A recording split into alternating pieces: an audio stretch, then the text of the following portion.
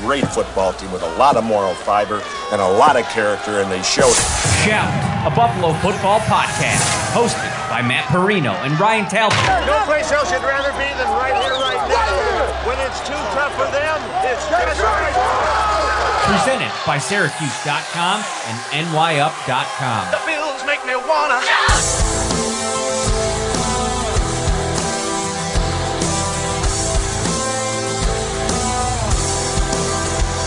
What is up, everybody? This is, of course, the Staple Show, the Wednesday edition of Shout, a Buffalo football podcast, brought to you by Tops Friendly Markets. And right now, King's Hawaiian Slider Sunday $1 Million Showdown is going on, Ryan Talbot. Enter for a chance to win $1 million. Each week, King's Hawaiian is pitting two cities, sliders, against each other in the ultimate showdown, and you get to help decide the winner. Vote weekly for your favorite regional slider for a chance to win all season long and earn entries toward the $1 million prize. Explore the interactive stadium to play games, get recipes, share photos, and more. Visit topsmarkets.com/redzone to enter. What is up, buddy? Hey, not too much. Sliders sound pretty good right now, I must say. Sliders are good. I just like a full burger though. Like, what are the situations where you're okay with sliders? Like if you're at maybe a party or a tailgate or something like, I get that. But if I'm sitting down for like dinner, I just want a big old juicy burger. That's fair. Like an appetizer. Yeah. Like sliders would be like more of like an appetizer type deal or something like that. If you were at a party or something, light food like that. Cody over on Facebook is asking if I'm coming to Al's here in Kansas City this weekend. What's the play? I haven't heard from the Bills Mafia of Kansas City. Something, little party going on out there. Hit me up. Let me know. Maybe I should come out, check it out. I'm always up for that when I get on the road. And we're a couple days away, Ryan. And we're gonna have 3 shows over that. Let me set this up a little bit here. But we're hoping to have a guest on Friday for the actual preview show. It's gonna be a little bit earlier, maybe 4 or 5 o'clock p.m. Eastern time. So get that in your calendar. We'll set that up when it's official. Tomorrow, it won't be live, but we will have an interview with Ariel Helwani, who went and had his first experience at Highmark Stadium. And then obviously tonight, we're going to talk about some of the big storylines, news stories around the Bills. And obviously in the news the last couple of days have been the whereabouts of Odell Beckham Jr. and maybe the trade pursuit perhaps of Carolina Panthers running back Christian McCaffery. And this is something we've been talking about, I feel like, for the last few months, Ryan, and it's probably the best place to start. Before we get into both of these stories and these pursuits, just talking running back Christian McCaffery versus wide receiver Odell Beckham Jr. in a perfect world, if you're Brandon Beane and you could just choose what you think fits better with this offense right now, what are you choosing? Oh boy. See, you use the term perfect world. So I'm going to change my answer from what I told AJ pre-show. If perfect world, everything was ideal, you didn't have to worry about injuries, it would be Christian McCaffrey. It'd be a slam dunk. The Bills don't have a running game. They haven't had a running game in the past few seasons of this offense where they've been moving the ball up and down the field at will. But obviously, there's some concerns when it comes to McCaffrey. The injury status, not so much the contract. You could get that contract on the books pretty easily this year in terms of how much he's owed and what's left over there. You'd have to figure things out for the future, whether that's cutting him at the end of the season or doing something different with the contract in general. But he would be the missing piece in an ideal situation if you were guaranteed health, in my opinion. What about you? Push back a little bit here. Like, on a couple fronts. Number one, do you have any concerns? Because one of my concerns about adding Christian McCaffrey from the jump, aside from the injury stuff, and we'll get to that in a minute, is that this Bills team is a predominantly passing team. And I think like going out and adding a running back, even though maybe arguably his best skill set is what he's able to do in the passing game, I just don't know if there's going to be enough of a role for him. You go back over the last couple of years, and even at his highest usage rate, Devin Singletary has just not been a huge part of this offense. Now, getting him involved and maybe, using him in the passing game, I kind of get that. But are you a little bit concerned about just what role there'd be for Christian McCaffrey, whereas opposed to maybe Beckham Jr., who fit into whatever role, was asked of him on a week-to-week basis with the Rams last year? Again, I don't want to get too far down the road. I want to talk more about Odell on in his own right.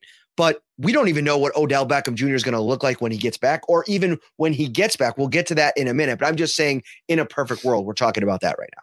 Right. So first with McCaffrey, I wouldn't be too worried about his workload. In fact, I'd be more than okay with not overworking him. Obviously, he does have a history of injuries the past few seasons. In terms of getting him involved, you could line him up in the slot regularly, and I think he'd be able to produce. I mean, there was even talk, and it was just talk about how if you really wanted to extend his career, you could transition him to more of like a slot receiver type of role on a team because he's that talented as a pass catcher. So I wouldn't be too concerned about the workload. The Bills would find a way to get him involved. Now, my biggest knock on picking McCaffrey over Odell Beckham Jr. in this situation is the trade capital. What would it cost to get Christian McCaffrey to Buffalo? I don't think they would have to break the bank. I've seen nothing concrete out there from analysts in terms of what they think it would cost.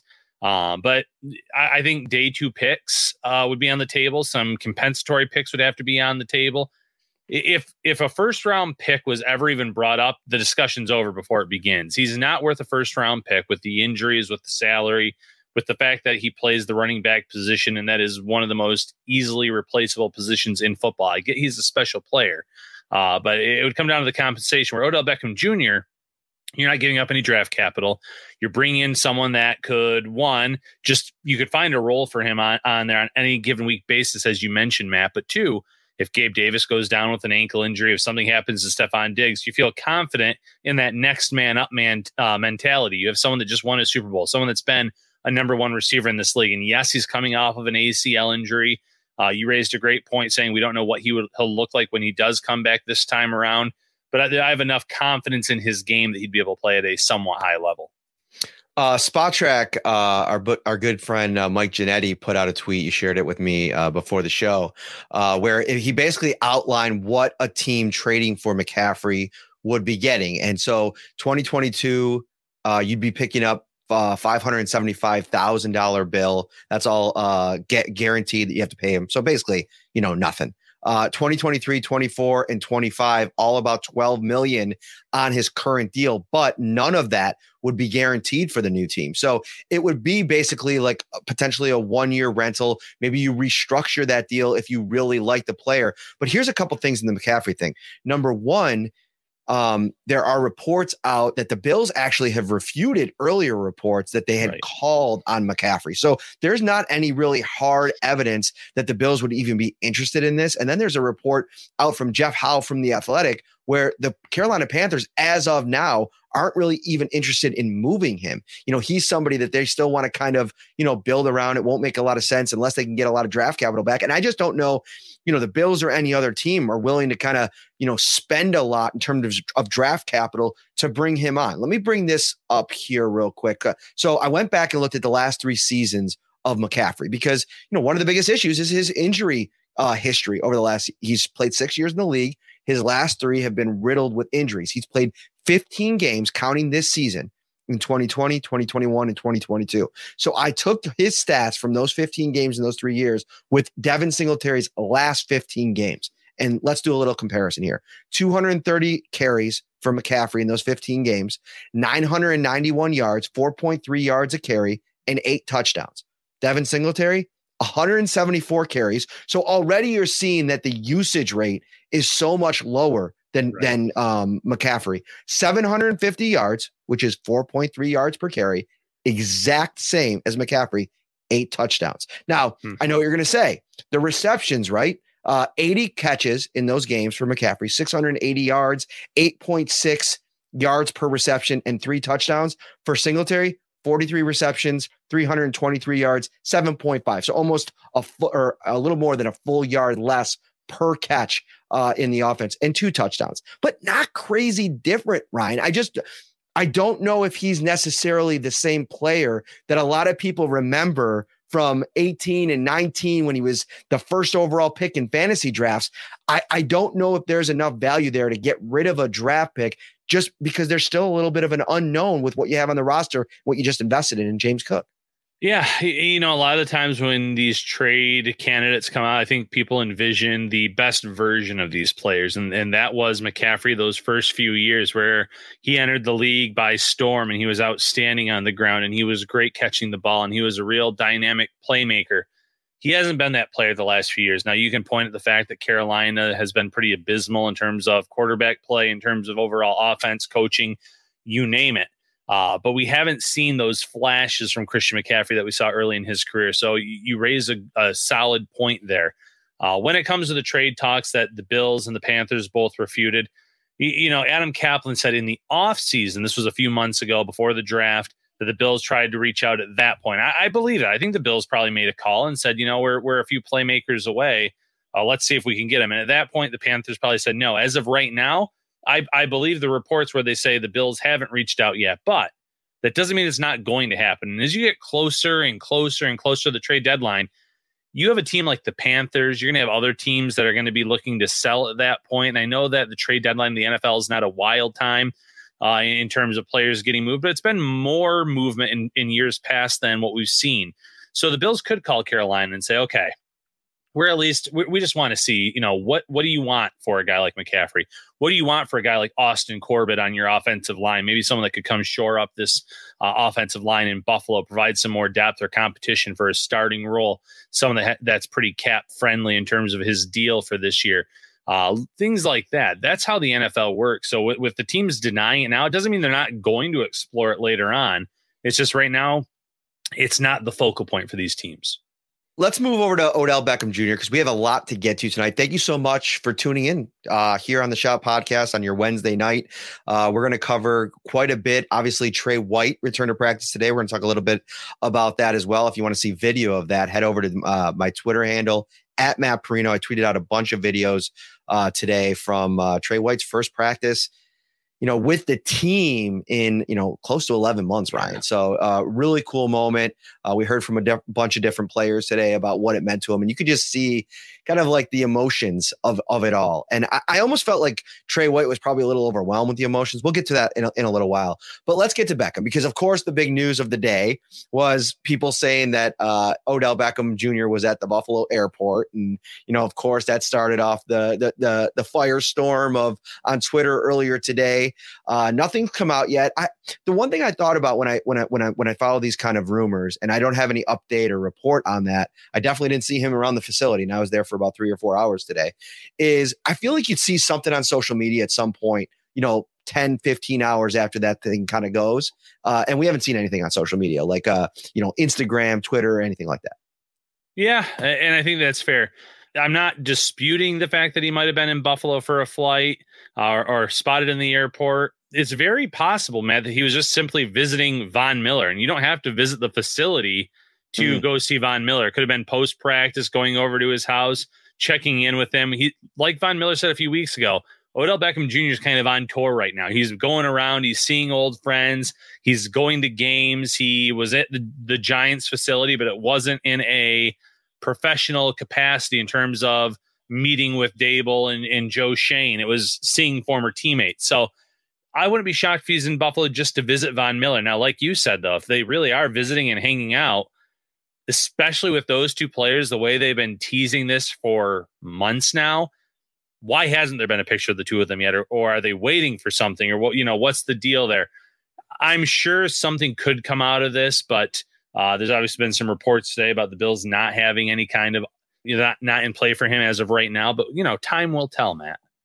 Yeah, and shout out to Tim Graham, who had a report. You can go check out the details of that over at theathletic.com. But basically saying that the Bills don't have an iron in the fire as of now. And, I think the most interesting, part of this Odell Beckham Jr. saga as it plays out over the next couple of weeks is we don't know when Odell Beckham Jr. is going to be back, nor do you know what level he's going to be at when he does get back.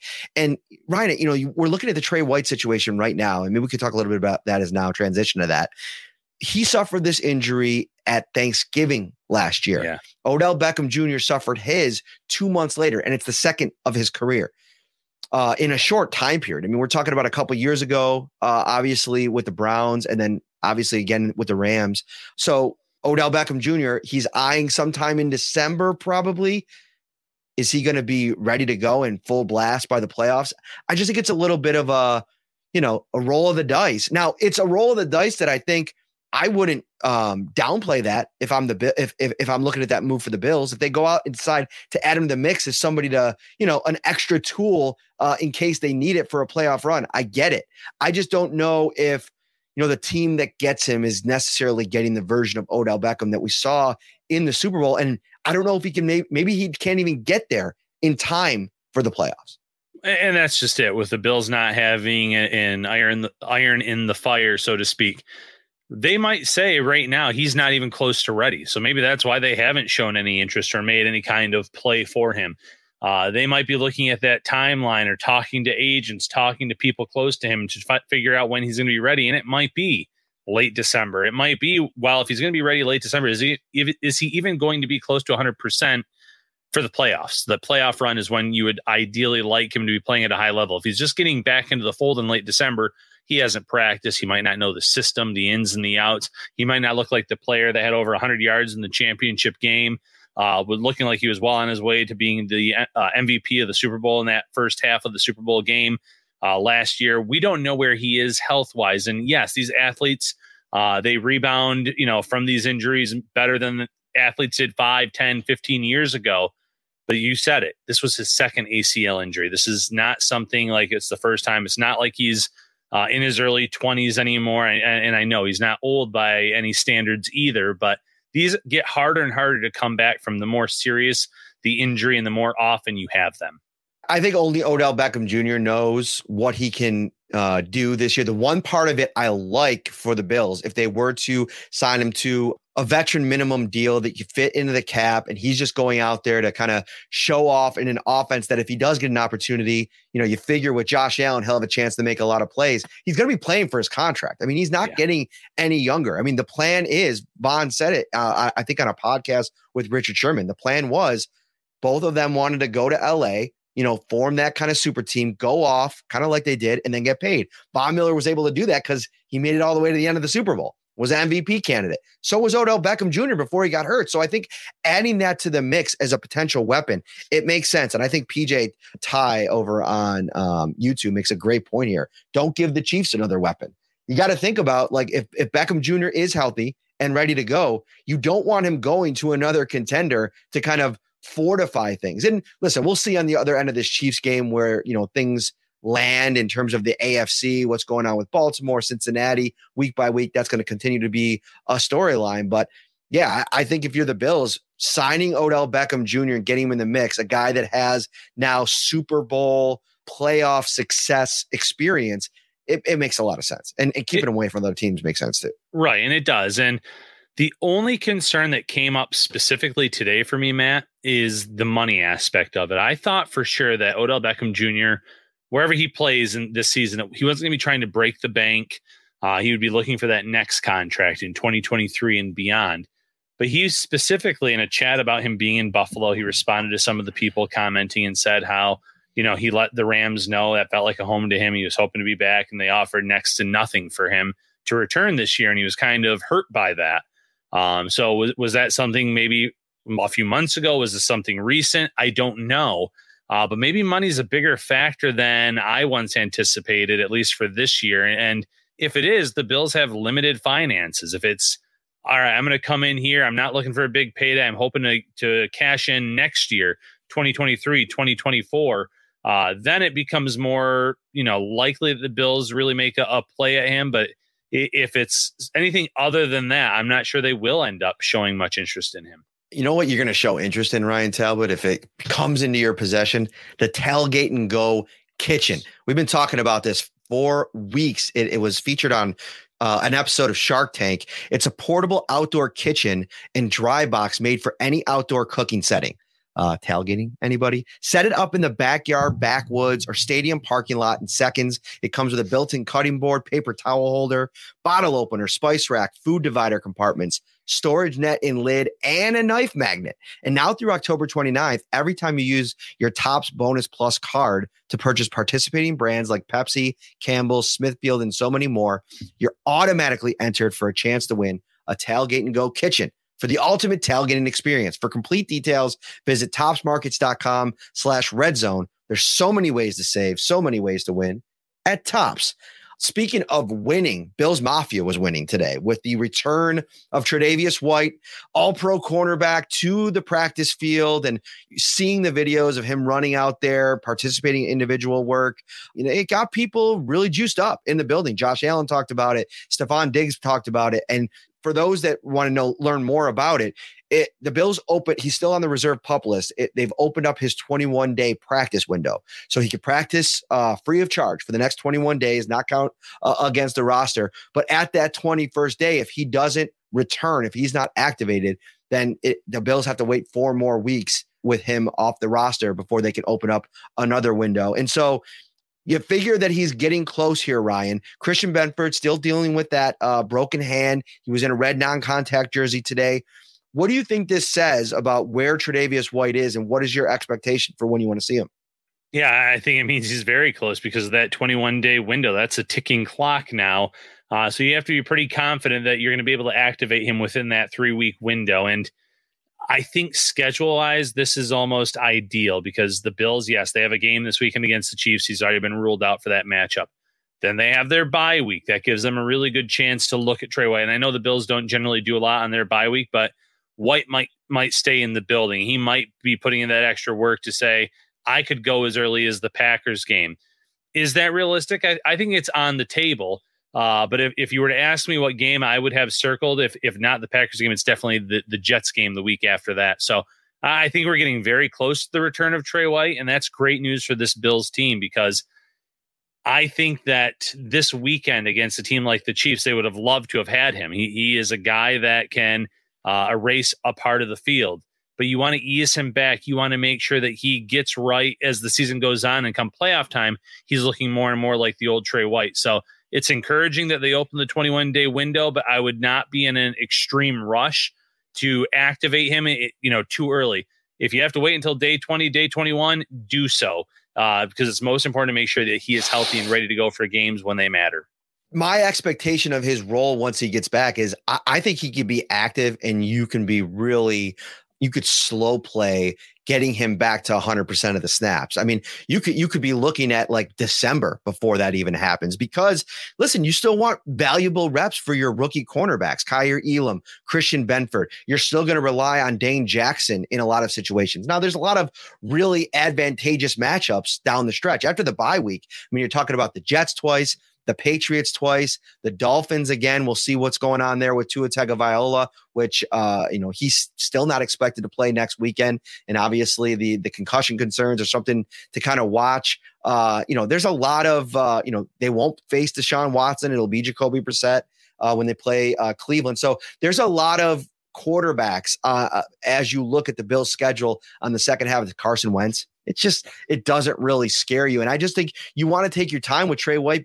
Just for what Stephon Diggs said, he's a guy that's used to competing at 100%, competing with the best in the world. He wears that CB1 badge with honor, and I think that's the message to all these guys. It's kind of funny in the same week as we've talked a lot about, Kyer Elam and Sean McDermott talking to him about, maybe stepping back a little bit, not being so aggressive. Sean McDermott in a different way might have to have that same conversation with Tre'Davious White when he does get back on the field.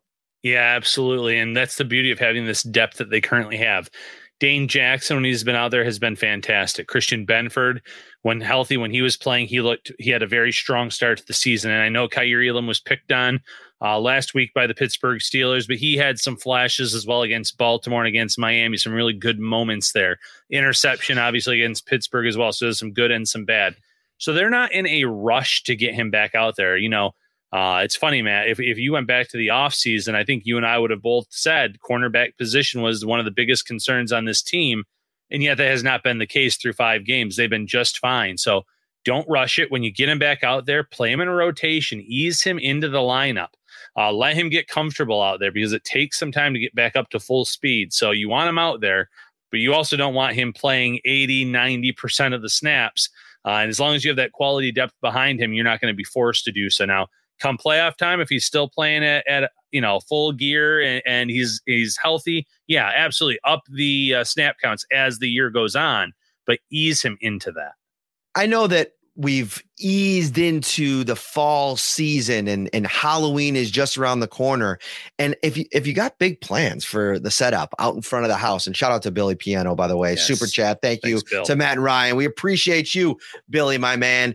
But maybe you're easing into some, you've been waiting, right, for the idea to strike you for a little bit of a outdoor, build for Halloween. You want to put some scary zombies in the ground, or, build some type of kind of contraption to scare the kids at Halloween. Head over to Value Home Centers right now and get all of your tools needs, your building needs satisfied. And they got a great deal for you. If you text 80692 to value, VALU, you join their text program. You'll start receiving exclusive coupons, see weekly deals, and so much more. Head over to valuehomecenters.com for more information. Quick update. Jeremy Fowler from ESPN reported today that Micah Hyde had the neck surgery recently. Sean McDermott said he talked to Micah Hyde and he's doing well, and they're excited to get him back into the building whenever he gets to a point where he can return, probably just to be around the guys and start doing his rehab, kind of like Trey White has done over the last year. He's going to be out 6 to 9 months. That's the timetable that he's been kind of hit with after the surgery, according to Fowler. And, we'll see again how the Bills manage that and when they bring him back and how they bring him back. Neck injuries are a dangerous game. Yeah, you got to ease him back in, and obviously, ideal world, he'll be a full go for the summer. You'd really be able to get a good look at him come training camp. He'd be in the building a lot leading up to that, you would think, with the rehab. But the good news for the Bills is a guy like Damar Hamlin, who has really stepped up for the Bills, played at a high level of football here early on. He's someone, again, you could rotate in early on in the year if you had any concerns about Hyde getting back up to playing speed. And by September of next year, you would like to think that he'd be fine 100%, but you just never know. Like you said, necks are tricky injuries. So it's good to know that the Bills do have someone internally that can step up if needed. Before we move on, I want to talk a little Chris Jones and Travis Kelce. I just thought that was a fun question to talk about because I think if you're looking on both sides of the ball for the Bills, you're thinking about Stephon Diggs and Von Miller, superstars that could kind of wreck a game, right? For the Chiefs, I think there's no doubt about it. That's Chris Jones and Travis Kelce. We'll debate maybe which one the Bills should be more worried about on Sunday. But before we do, there was when we were talking to Leslie Frazier on Monday, the topic of Kaiir Elam came up. And one of the things that was in the social media world after that game was how much Kaiir Elam was targeted, like you mentioned, and how many catches he gave up. I even tweeted out the PFF numbers. But go back and really watch that game and the Bills' plan and what they were trying to do. Sure, Kenny Pickett was targeting Kaiir Elam, but I think that the takeaway from that game is that what damage did it really cause? The Bills gave up 3 points in that game, and I think that was kind of the idea, to let them, complete passes underneath, get to the ball, and tackle well. And Leslie Frazier was asked about his assessment of Elam, and he said, I thought he did a good job of not giving up touchdowns. And there were some completions that they had. And that's a good receiving core that they have in Pittsburgh. And I think overall, he did a really good job. He tackled well enough. You're targeted. You're going to get some balls in our league on corners. You just got to be able to hold up and not give up the explosives on a continuous basis down the field. And this is something that we keep coming back to with Leslie Frazier in this defense. And even at Trey White at times over the last couple of years when, maybe they, giving up a couple catches, like as long as it's not getting behind them, as long as it's not going for, 30, 40, 50, 60 yard touchdowns, that's really what Leslie Frazier values. And, if it's not broke, don't fix it. Now, of course, Ryan, they did give up some explosives in Arrowhead last year. Right. So that's something that you have to watch this week. But I think maybe a little bit overblown on the Kaiir Elam worry meter after last game. And that's a fair talking point. The Bills have a bend but don't break defense at time. When you're going against top level teams, I guess, is when that bend not break defense is important. So when you're going against a team like the Chiefs, they're going to get their yards. There's no doubt about it. But when you get them in, when they're inside year 20, can you hold them to a field goal? Can you limit them more times than not? Because with an offense like Buffalo's, being able to score touchdowns, put up points, it might not matter at the end of the day. And then you have teams like Pittsburgh will give up the yards, and we know more times than not we're going to stop them before they even get into scoring range. We're going to force them to have a turnover, whether it's a strip sack, whether it's a fumble, whether it's an interception, turnover on downs, you name it.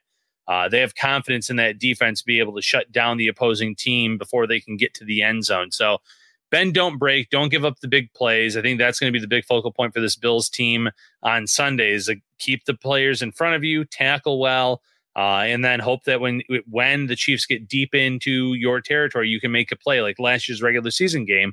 Greg Rousseau getting his hand up, getting an interception. The Chiefs were pretty deep in Bills territory on that play. They had marched down the field, and that's when the game was still somewhat close.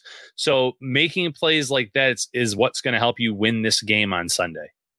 Mahomes has 15 touchdown passes on the season. And I think, I don't have the stat in front of me, but 13 of them have come from 10 yards or in. That's crazy. I mean, the red zone defense against the Chiefs this year it's just been inefficient. And, he's going to have to be aware of that. And a couple people in the comment section on YouTube, Cato says, keep it real. Elam's footwork was looking bad. Sure. I think that we're always going to be talking about that with Elam for the next probably 16 to 24 months, is that he's developing and trying to figure out how to become a plus off coverage cornerback in this league. That's not going to happen overnight. Like I don't have this expectation that, he's going to all of a sudden turn his switch and be at the same level of a Tre'Davious White. I mean, even White took him a lot of time. He was a press coverage corner at LSU. Go back and read his scouting report, and it took him a lot of time. I'm actually really interested to talk to him about that and where he felt like what point in his career did he feel like it really switched into him becoming comfortable out there in that setting. I mean, Levi Wallace last year in his 4th year, and I know different caliber of player, different, quality prospect. He was an undrafted player out of Alabama, but he said it was in the year 4 where he was still every day working on technique. It's just going to be the reps when it comes to Elam. Yeah, you got to be patient with it. Real quick with the Chiefs in the red zone, the Bills are going to have to be aware of everything. The Chiefs love the little shovel passes. They draw great designs. We saw that against the Raiders here very recently when they got in the red zone. Somehow getting Travis Kelce open 4 times is quite the accomplishment. Because he's so talented, you would think that they would be able to focus on shutting him specifically down. So Andy Reid, he's going to have that team ready to go. The Bills are going to have to bring their A game if they want to win on Sunday. Shout, a Buffalo football podcast, hosted by Matt Perino and Ryan Talbot. All right, let's switch gears here. We got a couple of Kansas City Chiefs topics that I want to get into. We're not going to go too far down the rabbit hole. I mean, we got a preview show on Friday. I'm hoping for a guest from Chiefs country to get into that conversation and break down all the matchups and everything like that. But, Travis Kelce's coming off of a 4-touchdown performance against the Raiders on Monday Night Football. Chris Jones, again, has been a force and historically has done a really good job against the Bills. I mean, you go back to that AFC title game a couple of years ago, and I felt like he was one of the stars of the game. So if you're going into this game as a Bills fan, who worries you more, Kelce or Chris Jones? I'm going to go with Chris Jones, and maybe maybe fans are going to say Kelce, but I'm going Jones because although the Bills offensive line is coming off of their best game of the season, in my opinion, it's been inconsistent. They've had their struggles stopping the defenders from coming in and making plays in the run game. We've seen Josh Allen have to use his legs take off at times this season to elude sacks and pressure. And Chris Jones is in a league of his own in that category. Now, Travis Kelce is still one of the best tight ends in the game, arguably the best. You can make a case for Mark Andrews. But after those two, it's pretty much, the next tier down, in my opinion.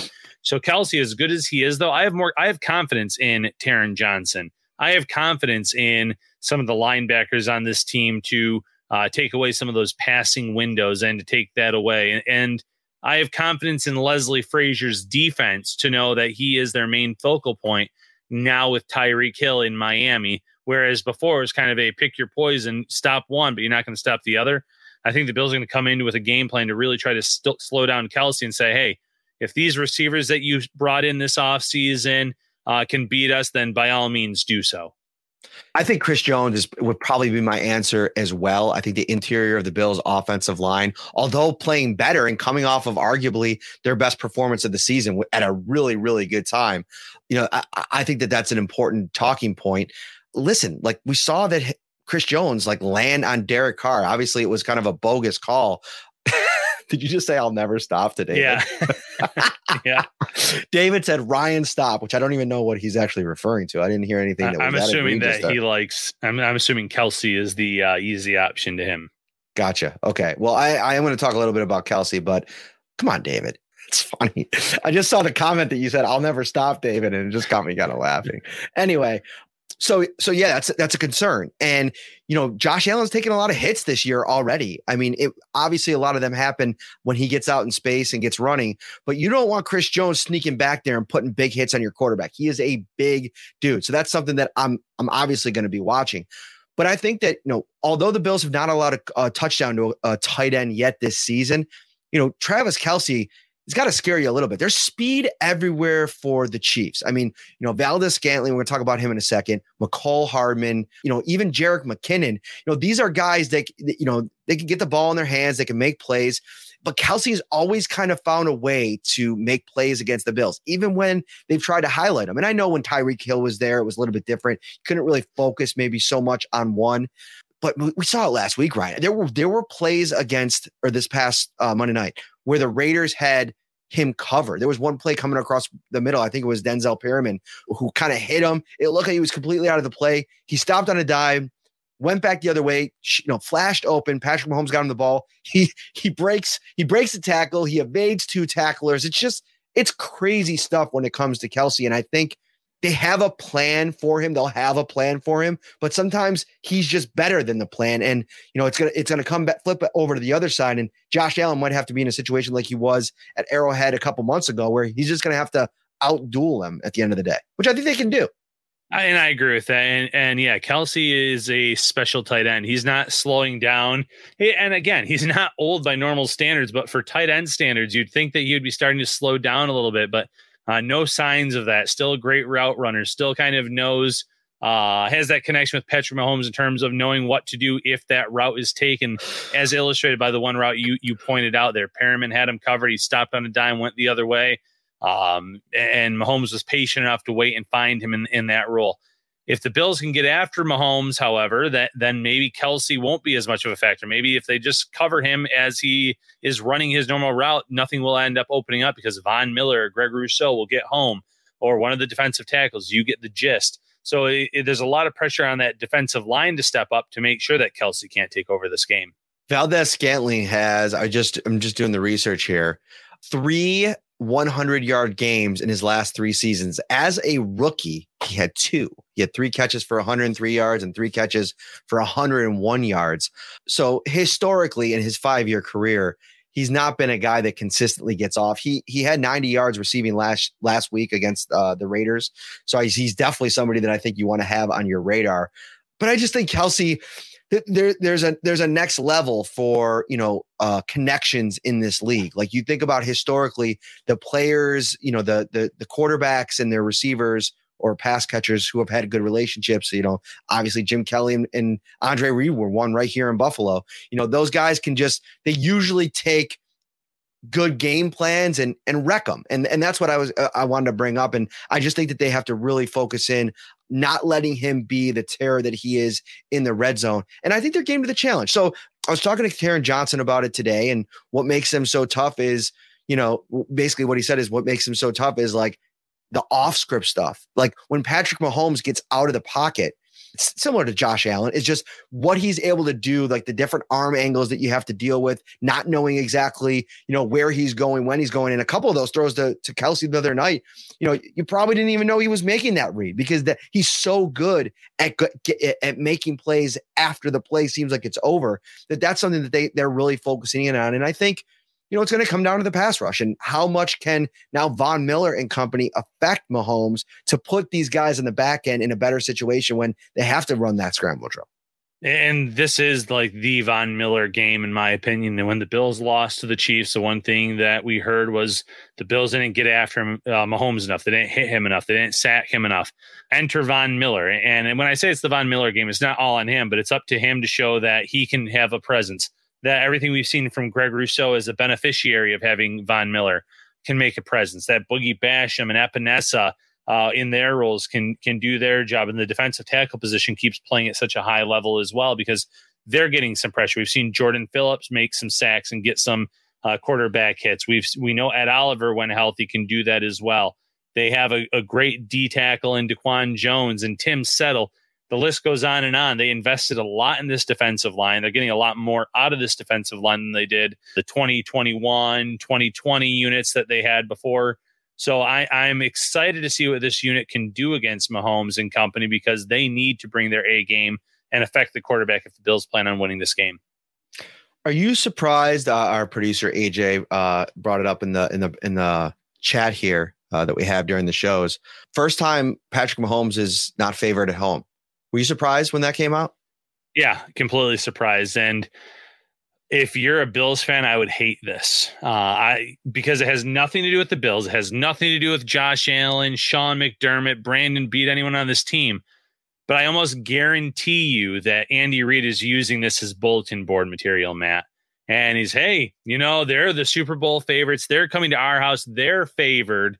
We're the team that's just beaten them the last few years in the playoffs, but hey, we're the underdogs now. They're going to try to use that to their advantage to kind of psych themselves up for this game. And while some fans might say, well, if you really need to get psyched up for a game like this, what are you doing? Players find any reason to get psyched up for a game, any at all. They're all high-class athletes, but if they have that extra motivation, they're going to use it. And I think that the Bills being the favorites in this game on the road is going to be a motivation factor for all the Chiefs players. The Bills opened at -1.5 on DraftKings, and it's bet to -2.5 now. So the money is coming in on the Bills, and I get what you're saying, and I would agree in most places, but I get the vibe in most situations, in most years. I get the vibe that the Bills, I'm sure that there's going to be a chip that the Chiefs put on their shoulder, although I also think that there might be a little bit of a big brother vibe that they have with the Bills at the same time, where, no matter what, the big bad Bills that finally put it all together, and Josh Allen raised his game to the level of Patrick Mahomes, and it didn't even matter in the end because they just made more plays. I think they're going to hold some of that in this game still. And so where there might be a little bit of that, the Bills have just been the best team in the NFL through 5 weeks. I mean, their +91 point differential is insane. Look at what the Titans have done against every other team that they've played. They're 3-2. They don't have AJ Brown anymore, and they've been competitive, or they've won, and they've beat up a couple teams, and they got absolutely smacked by the Bills. The Steelers will probably end up closer to 500 than anybody thinks, and that these two teams didn't even deserve to be on the same field. If not for the Heat down in Miami, you're probably looking at a 5-0 Bills team going into this game, and I think a team that is feared when guys are going out without starters. Isaiah McKenzie, Dawson Knox, it doesn't even matter. Gabe Davis goes off. Rookie Khalil Shakir goes off. They're getting James Cook involved. I think there's a lot of moving parts, and now with the new look of the defense, I feel like it truly is now the hunted versus the hunter. The Chiefs are still the hunted. They're the reigning AFC, or they're the last AFC team to win a Super Bowl, right? But I don't know. It feels like a different vibe. Do you feel any of that? No, I go into this game, I look at them as being pretty even in terms of their talents, their abilities, their play. And that's why I go back to the fact that usually when all things are even, the home team is favored by about 2.5, 3 points. So the fact that Vegas had the Bills being that better team, and by that much on the road against a team like the Chiefs, surprised me a little bit. Now, maybe the Bills will come out and they'll win this game and they'll roll past the Chiefs. And at that point, if that happens, Matt, then man, there's no more questions about this team, if there even are any right now, because if they can go into Arrowhead and make a statement against the Chiefs, then if this team can stay healthy at the most important positions, there's no reason to doubt that this might be the year that they can go all the way. One other thing I want to talk about is like this polarizing 13 seconds conversation, because it's one that, certain members of the media are still following that storyline pretty heavily over the last couple of days. And, I saw some tweets about it today, like almost like an eye roll emoji, right? Like, are we still talking about 13 seconds? And, it's interesting because from my perspective and how I'm covering this game this week, the 13-second story, it's been covered pretty heavily since, January of last year, right? So in a lot of ways, the story for me really isn't the 13 seconds until after the game. Like if the Bills lose like a close nail biter where, they're not able to get over the hump in the fourth quarter, then I think that you revisit that storyline for sure. But, they won in this spot last year in the stadium. And so I think it's more of a situation where I'm waiting till after the fact. But at the same time, I'm not bothered with the conversation. Although I'm not like really a Bills fan either. So I guess it can be something that you probably don't want to relive this over and over again. I saw one comment from a buddy of mine that I grew up with on Twitter today, where it's like he straight up avoids anything that has to do with 13 seconds. I'm sure that there's a happy medium, but there's no doubt about it, Ryan. This still is a storyline nationally going into this game. It's going to be something that they talk about. Troy Aikman talked about it on the broadcast on Monday Night Football. They're going to talk about it in the booth before the game. Jim Nantz and Tony Romo. It is still something that the Bills are going to have to deal with. Von Miller, I just put up a story at the site, though. He said ignorance is bliss. He wasn't here, so he didn't want to talk about it. Yeah, have the mute button on hand, Bills Mafia, because between the commentary and the videos, you're going to see a ton of it on Sunday, because this is the first matchup since the 13 seconds between these two teams. So it's still going to be a major talking point. Here locally, listen, you're not going to get anything out of Sean McDermott and company or anyone that was here for that game. They're just not going to react to it. But nationally, it's still a storyline. It's going to remain a storyline. Until, I think, in my opinion, until the Bills can either knock off the Chiefs in the playoffs when it matters, or advance, like I said, to the Super Bowl, win the whole thing, whether or not they run into the path of the Chiefs or not.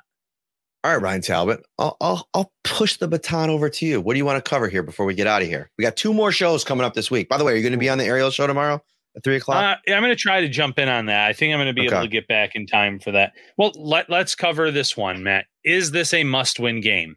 Ooh, I love that conversation. Nothing's a must-win game, in my opinion, when you have the roster that the Bills or the Chiefs have. I mean, we saw it last year. The Bills won in the regular season, and it still ended up being the Chiefs who got the home game, right? So it's like, I think a lot of things can change. Like, your projections are just projections, and however those games end up playing out down the stretch for the Bills on their schedule, they could lose this game and still, win the number 1 seed, because the Chiefs maybe end up playing in a tougher division, which it's not, by the way. Now, I think the AFC East greater than the AFC West to start the season. The Jets have been a little bit more game than anybody thought. The Patriots are still pesky because of that defense, and I still think the Dolphins have a solid squad. So I'm not going to go as far as to say it must win, but this is the kind of game where I feel like you can assert your dominance and give yourself a little wiggle room and room for error down the stretch. If you do run into any of those inconsistent stretches like we saw in the middle of last season, that I do think it's must get the number 1 seed if you're the Bills. That's got to be the mindset, and a good way of getting there is beating the Chiefs on Sunday. Yeah, that's well said. I don't view this as a must-win game either. And for me, it just goes back to last year's playoffs. Yes, the Bills went on the road to Arrowhead and they lost to the Chiefs that had that seeding. But what happened the next week? The Bengals go on the road and they win it. If you are facing a great team and you have a great team yourself, it might just come down to who has the ball last. And for the Bills, it just wasn't in the cards for them to have the ball last against the Chiefs last year. So whether it's at home or on the road in the playoffs, I think the Bills can beat this Chiefs team. I think they can beat any other team in the AFC. So I don't think that getting the 1 seed is necessary for the Bills to get to the Super Bowl this year. Is it their end game and their goal? 100%. Yes, they want every team to come into Western New York, Orchard Park in the playoffs. There's no doubt in my mind about that. But when you have a team like this, a roster like this, I don't care if you're playing in Kansas City. I don't care if you're playing in Buffalo. I don't care if you're playing on the moon. The Bills have enough talent, Matt, to win against whoever they put in front of them, wherever that game is hosted. You know where you can win anytime, any place? When you're inside a Tops Markets. And right now, check out these deals. Ryan Talbot, we've been talking about him for weeks, months. Let Tops do all the work for your game day and tailgating spreads. Not going to Kansas City? Get yourself stocked up. Invite all your friends over to watch the big game. Tops is the perfect place for game day or any day. Visit Tops Carryout Cafe. And Ryan, we were joking about this the other night. We were driving home from the after the Bills played the Steelers. Yes. I was driving you back to your hotel, and we were thinking about jumping into a carryout, a Tops to take a little selfie in front of the Carryout Cafe. It would have been fun. Missed opportunity. Next time. Next time. Hot to go, fresh large cheese and pepperoni pizzas, $14. Jumbo chicken wings, 10 count, $14. The legendary Tops breakfast pizza, You can get a large for $20 right now. Pizza or taco logs, 6 count, $7.69. Baby back rib sections, $5.99 a pound. Plus subs, sandwiches, wraps, apps, sides, so much more. Visit topsmarkets.com/redzone for the complete menu of ready-to-enjoy fan favorites. Wrap us up, Ryan Talbot. Yeah, Bills Mafia, once again, just dropping a plug for Real Men Wear Pink, raising money this month for the American Cancer Society. I slacked on putting the link into the chat on YouTube a day or two after our live show. I will put it in tonight as soon as we wrap up here. Any donation is appreciated. It's for a great cause. Like I said, I appreciate the support, Bills Mafia. Anything you can do would be appreciated. We appreciate you. Thank you so much for watching. Hit that like button, subscribe before you go on YouTube. We'll be back with 2 more episodes before the big game on Sunday. Make sure you check. I will set up the live on Friday for the preview show. The aerial show will be taped. It won't be live, but we'll get that up on YouTube right away. Have a great week, everybody. Shout, a Buffalo football podcast, hosted by Matt Perino and Ryan Talbot.